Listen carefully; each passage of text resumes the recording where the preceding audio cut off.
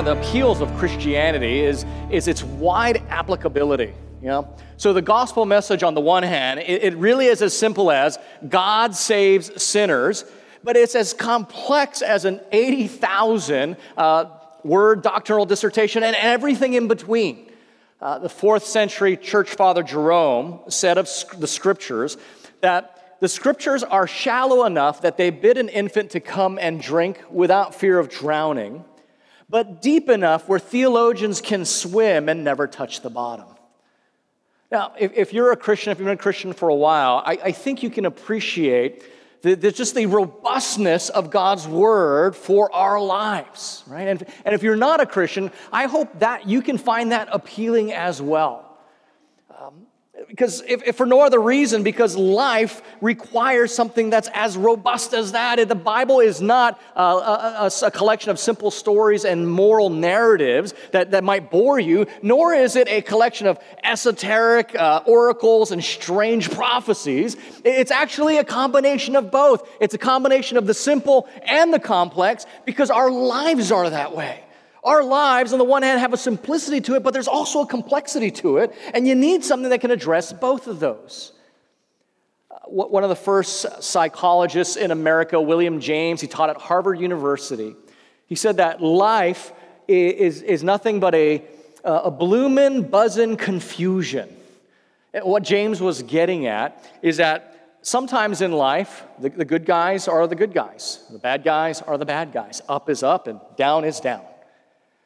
But sometimes in life, the good guys are bad, and the bad guys are good, and up and down is left and right.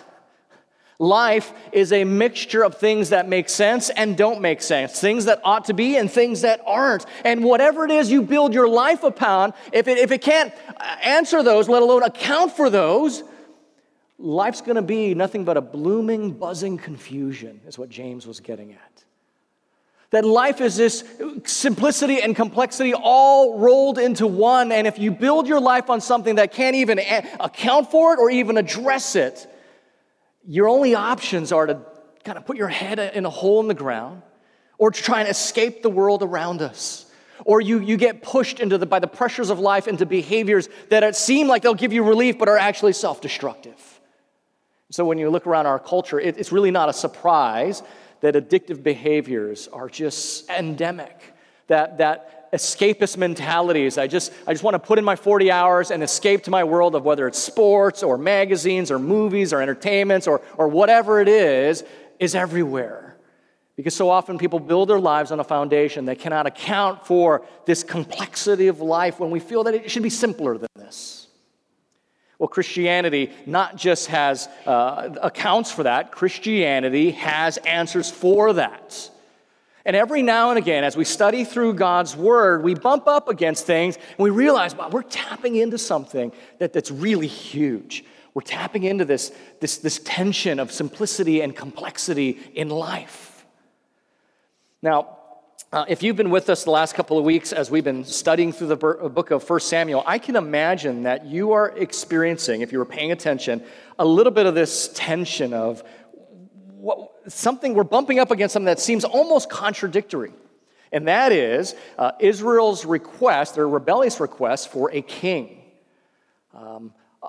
Think about a few weeks ago, we talked about from 1 Samuel chapter 8, it was very clear from some passages, particularly from the Old Testament, the Pentateuch, that God anticipated the rise of the monarchy in Israel and actually gave instructions of how the king and the people were supposed to relate to one another. But then in Samuel 9 and 10, you almost got the exact opposite response, as God was almost displeased by the fact that these developments were occurring amongst his people. So if you're looking at those chapters and you're paying attention, you have to ask yourself, what's going on here? Which is it? Does God want the kingdom, or does he doesn't want the kingdom? So on one hand, this concept of the kingdom is huge in redemptive history. So redemptive history is God's plan to rescue all of humanity through history. The concept of kingdom is everywhere. It's huge in the New Testament. Jesus begins his public ministry by proclaiming the kingdom. Jesus is called the King of Kings. All through the book of Revelation, the kingdom of God is mentioned numerous times. Especially if you go into the Old Testament, the kingdom's everywhere. particularly in the height, the zenith of the kingdoms of David and his son Solomon. This brief period of time, their kingdom was a kind of a pointer, a foreshadowing of what God's intention was always to be for all the universe. Think about it. There was a prosperity unknown to God's people ever before. All of the people of God were prospering. The enemies of God were all finally subdued. The nations were coming to Jerusalem to be blessed. The temple of God, which symbolizes his presence, was there. The king, after God's own heart, sat on the throne, ruling on behalf of the Lord. Well, that's a picture of what heaven's supposed to be like. God's people flourishing and blessed. Their enemies, death and sorrow, are no more. All the nations came to be blessed. God's king, being Jesus Christ, sitting on the throne. Only difference is there's no temple anymore because God's presence is everywhere. So this historical reality of the kingdom in the Old Testament was to remind people and point them to, this is the way it's supposed to be. Blurry as it was, imperfect as it was a huge deal.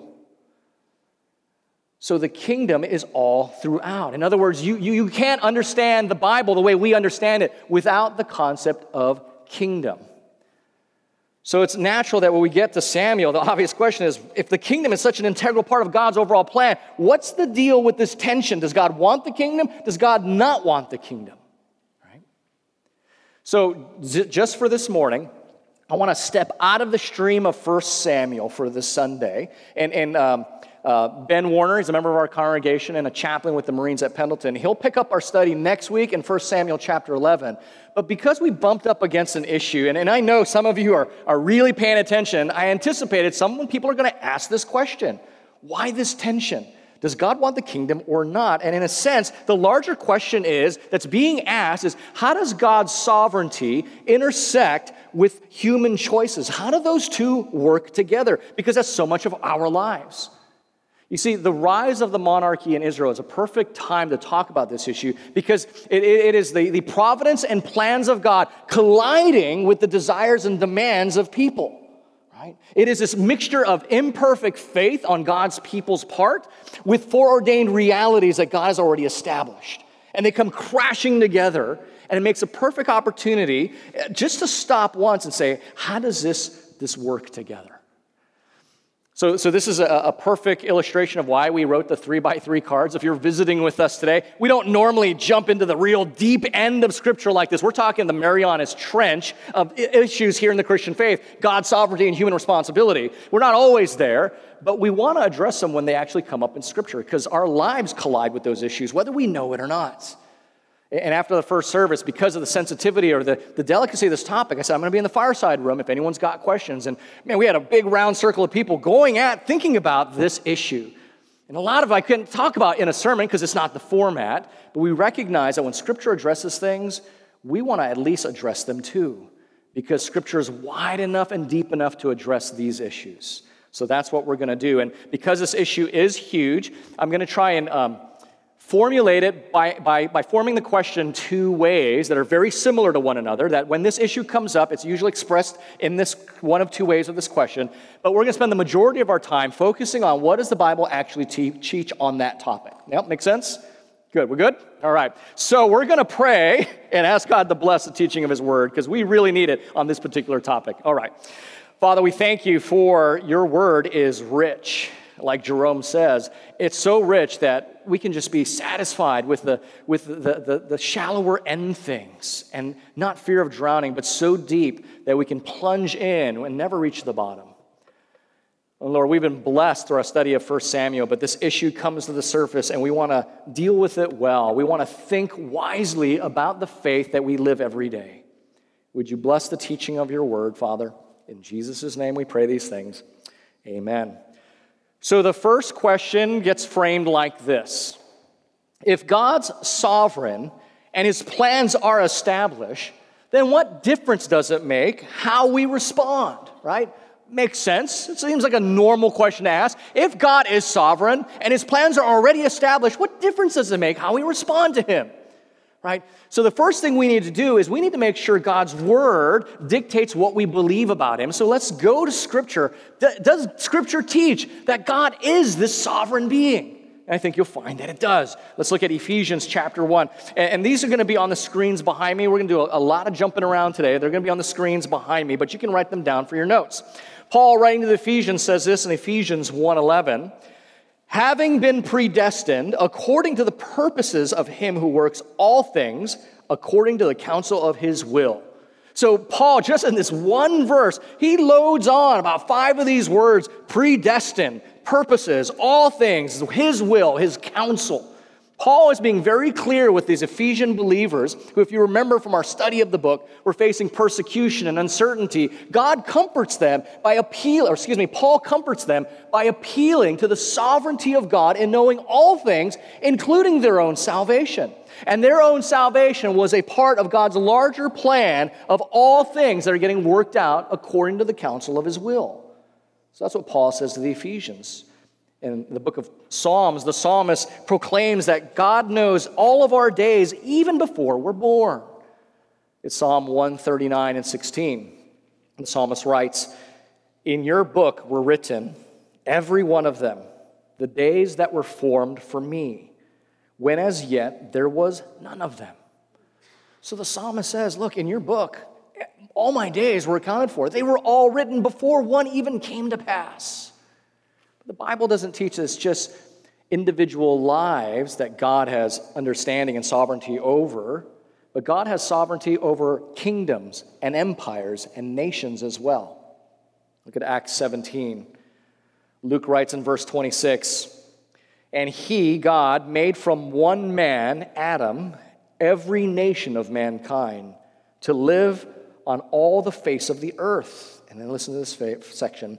Having determined allotted periods and the boundaries of their dwelling place. So under inspiration of the Holy Spirit, Luke is writing to Theophilus, the first recipient of the book of Acts, and he's saying, look, God made from one man every nation to live on the face of this planet. And then drops this bombshell, and God determined their allotted periods. So you, Rome, you'll get maybe 600 years. Persia, I'll give you 3. U.S., who knows? That he gives to the nations their allotted periods and their dwelling places of where they'll be. That's amazing, that God's sovereignty extends not over the individual details of individual lives, but nations and empires. So the Bible is really clear. This is just 3 verses, mind you. We could have just a ton more verses that to talk about this, but just these 3 verses show very clearly that God is sovereign over the affairs of life. Now, I hope this is reassuring to you. It's reassuring to me. I really like the fact that God is not winging this whole thing. God's not spitballing it or making things up as we go along.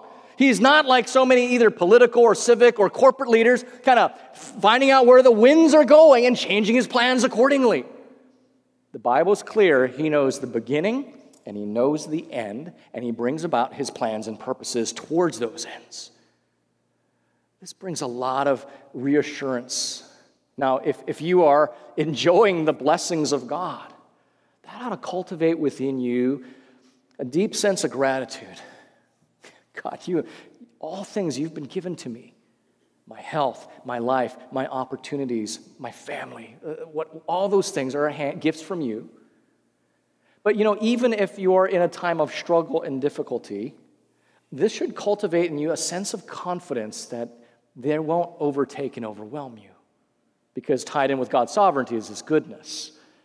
This is a tough situation, Lord, but I know you are good as well as sovereign, and I can entrust my soul to you here because you oversee all the affairs. As a matter of fact, if you're a mom or dad, you understand the importance of this doctrine. When your kids were young and they were afraid, and maybe it was a bad storm or something scary outside their room, in the room, whatever it might be, what is it that you say to your child to comfort them? Honey, sweetie, it's okay. Everything will be all right. Dad's in control. You ever say that? You ever say, oh, don't worry, honey. Mom's in control. Mom's got it. Even though you have no idea what you're going to do, that's what you say to them, because you know when they know things are in control, that mom and dad can control things, it's going to be okay, right? And it brings comfort to them.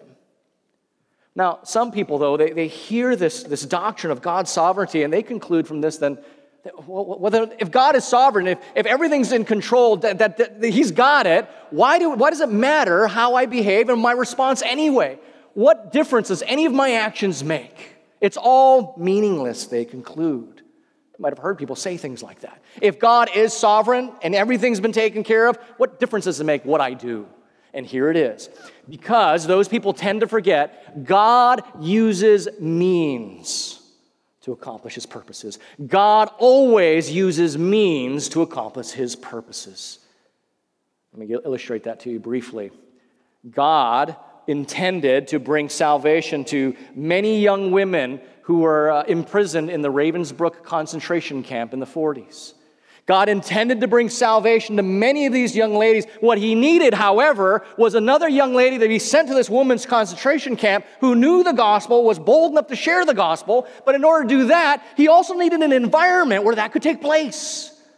And so in God's sovereignty, this young Dutch girl, who her and her family doing great work smuggling Jews away from the Nazi war machine, the 10 Booms, gets arrested. And the whole family gets scattered and sent to different concentration camps. A few of them are released, but Corrie ends up in Ravensbrück.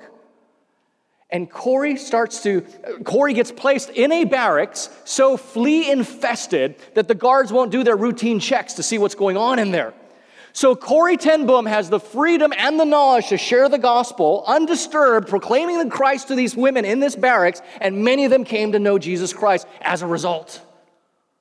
Now, Corrie could have just said, well, Lord, if you're sovereign, then I don't need to open my mouth. These women will somehow come to know the gospel. Maybe the fleas will orient themselves and they'll see the John 3:16. I don't know. I don't have to do a part of this.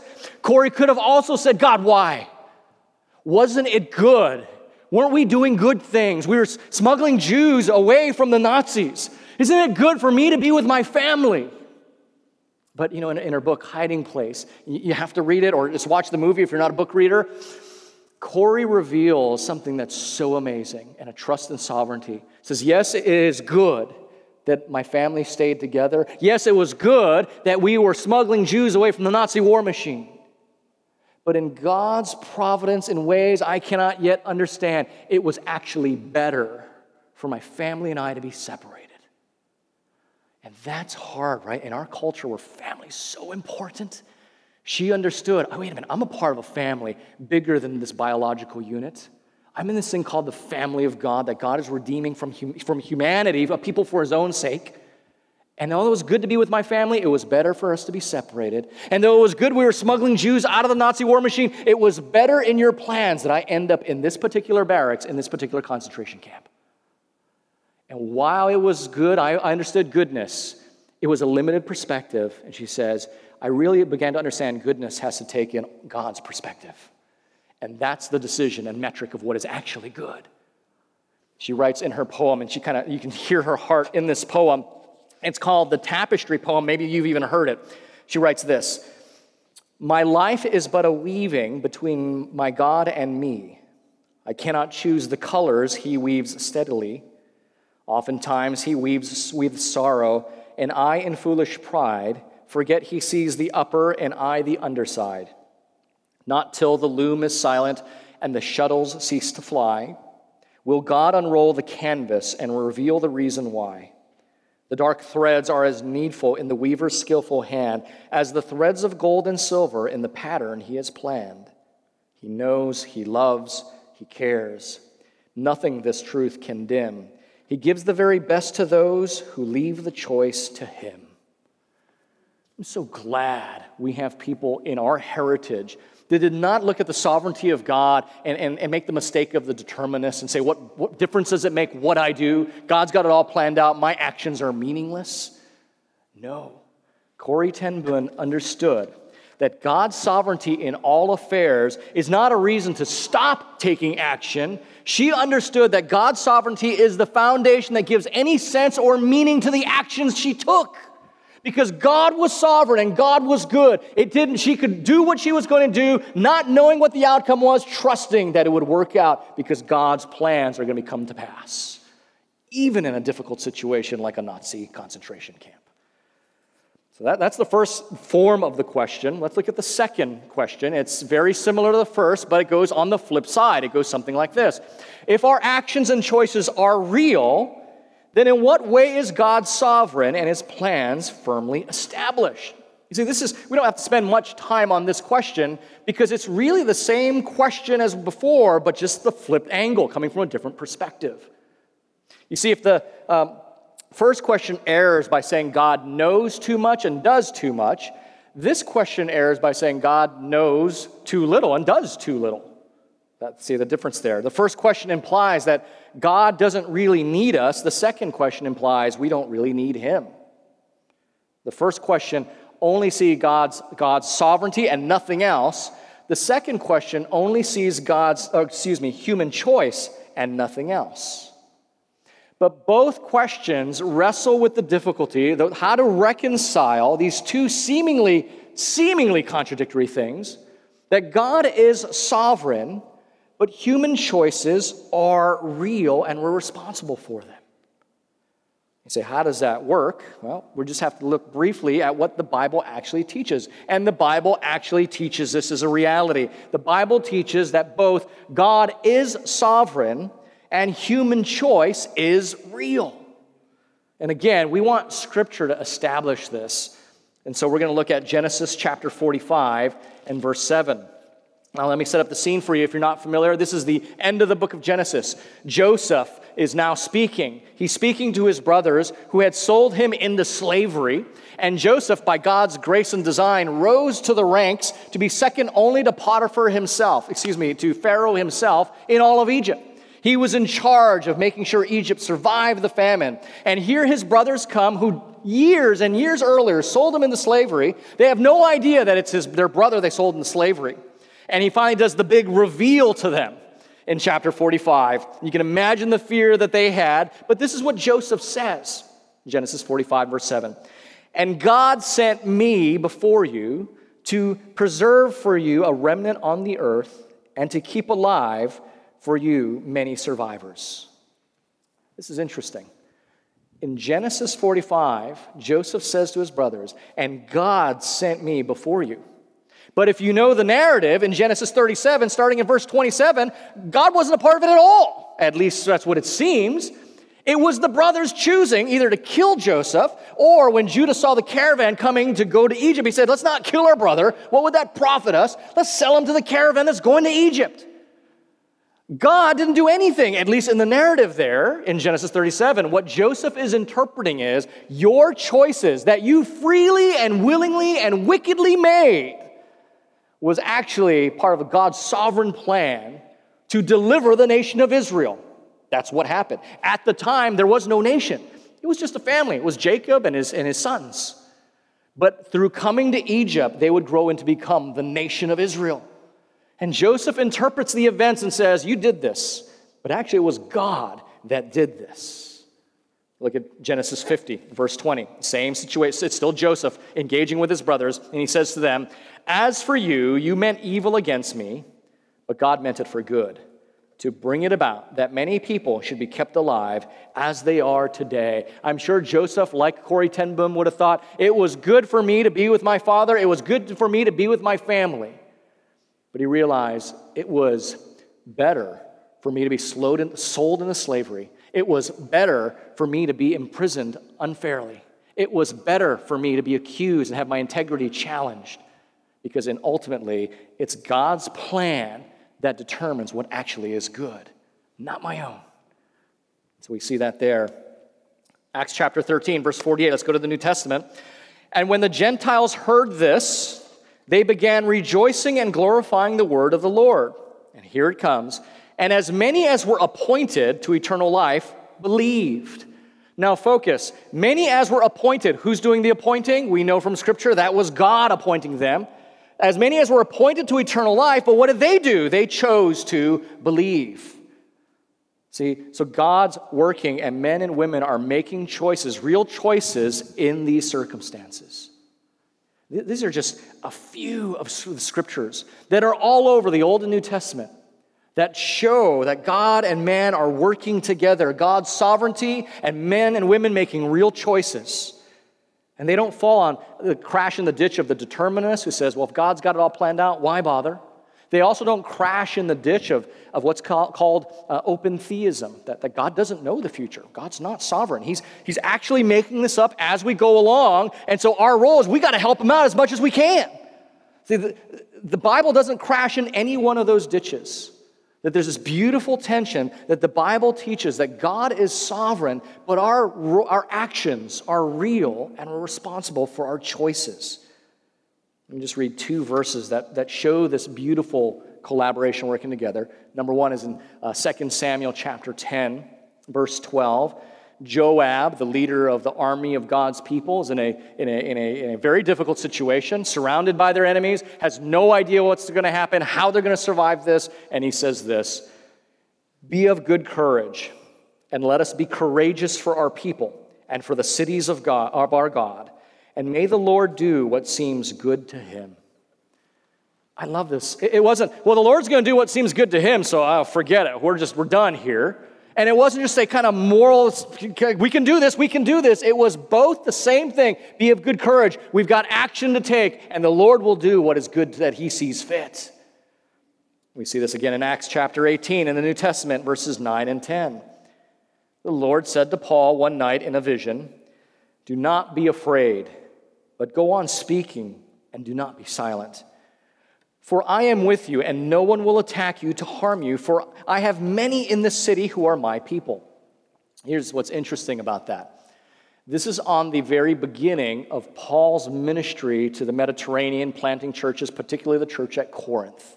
He would spend 18 months in this city, and at this moment, there aren't Christians in Corinth. And he says, I have many people. You need to preach the gospel, Paul. I have many people. You won't be harmed, because the reality is by the preaching of the gospel that you do, these people will come to believe that I've appointed to eternal life, and you will not be harmed. And he has a fruitful 18-month ministry by which the churches of Corinth get planted and flourish.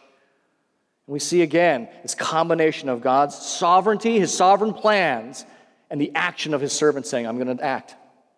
Because I don't want to be the determinist who gives up. I don't want to be the open theist who freaks out and thinks it's all about me. I want to rest in the sovereignty of God as he works through the actions of his people.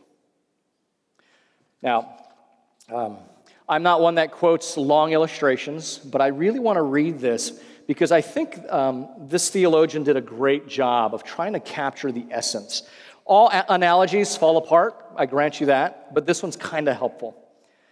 Wayne Grudem writes this in his Systematic Theology: "The analogy of an author writing a play may help us grasp how both aspects can be true. In the Shakespearean play Macbeth, the character Macbeth murders King Duncan. Now we may ask, who killed King Duncan?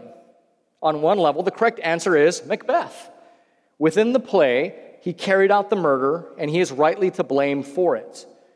But on another level, a correct answer to the question, who killed King Duncan, would be William Shakespeare caused his death. After all, he wrote the play, he created all the characters in it, and he wrote the part where Macbeth killed King Duncan. It would not be correct to say that because Macbeth killed King Duncan, William Shakespeare did not somehow cause his death, nor would it be correct to say that because William Shakespeare caused King Duncan's death, Macbeth did not kill him. Both are true. On the level of the characters in the play, Macbeth fully, 100%, caused King Duncan's death. But on the level of the creator of the play, William Shakespeare, he fully, 100%, caused King Duncan's death. In a similar fashion, we can understand that God fully causes things in one way as the creator, and we fully cause things in another way as creatures.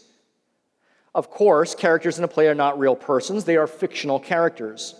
But God is infinitely greater and wiser than we are. While we can only create fictional and characters in a play, our Almighty God has created us as real persons who make willing choices. To say that God could not make a world in which he somehow causes us to make willing choices is limiting the power of God. It seems also to deny a large number of the passages of Scripture. So let's bring this back to our study of 1 Samuel and the issue of the kingdom. God's plan was always to bring the kingdom. It was, for a very brief moment, blurry as it was, a picture of what he intended all of creation to live like under his good and sovereign rule. But his people kept making bad choices that were completely contrary to what God had desired for them. And yet, even still, God brought about his intended plan. If we're going to be consistent, we actually have to say God accounted for the people's bad choices, and he even used that to the furtherance of his purposes. One theologian wrote this as we begin to conclude: the failure of the Israelite kingdom, in part, created an expectancy, a hope in the people of a king and a coming kingdom of a different kind, the Messiah and the kingdom of God. So in other words, God used the Hebrews' horribly short-sighted choices by allowing their failures to create in them a deeper yearning for God's true purposes and plans. Okay, so how do we put that in our lunchbox? If you're a Christian, in other words, God will allow the failures of your life, He will allow the things in your life to push you, to conform you to be more like Jesus. Even if you make bad choices out of what He would want for you, and you make those choices, He redeems those by allowing you to see that those choices, those things that don't fill you up. In the same way, if you're not a Christian, in God's mercy, He allows us to not be fulfilled by the things of this life, not because He's not a loving God, but because He wants us to recognize that the things of this life ultimately don't fill us up. We can pursue and pursue and pursue, and it is God's act of mercy to allow us to not be fulfilled so that we will continue searching for the thing that ultimately fulfills us. Oxford scholar C.S. Lewis said this: "If the things of this life do not fill you, perhaps it is because you were not made for the things of this life." And just as the kingdom, it was always God's plan, but the people, their hearts were in the wrong place. They acted contrary to God. He gave them the kingdom. It was always His plan, but it allowed it to be a failure to them so that it would build with them an expectancy of God's true kingdom. In the same way, even if we make choices that are real and we're responsible for, that don't accomplish anything that might seem good, God allows that to build within us a realization that we're not fulfilled by the things of this life, and we're not in control, and builds within us a desire for God's true plans. So as I said at the beginning, Christianity swims in both the deep end and the shallow end, and a lot of times it is just the simple gospel: God saves sinners, that's enough. But a lot of times in those three words, there's a world of questions and concerns and definitions and worldviews that also matter. And so sometimes we have to take the 80,000-word treatise to think about it. But as a church community, we want to be both the kinds of people for God's glory and the good of the people He wants to build up and draw to our church, to be the kind of people that aren't afraid to go swimming in the Marianas Trench, and the kind of people that love hanging out in the lazy river as well. And we want to deal with them as we see Scripture dealing with them as well. Let me pray.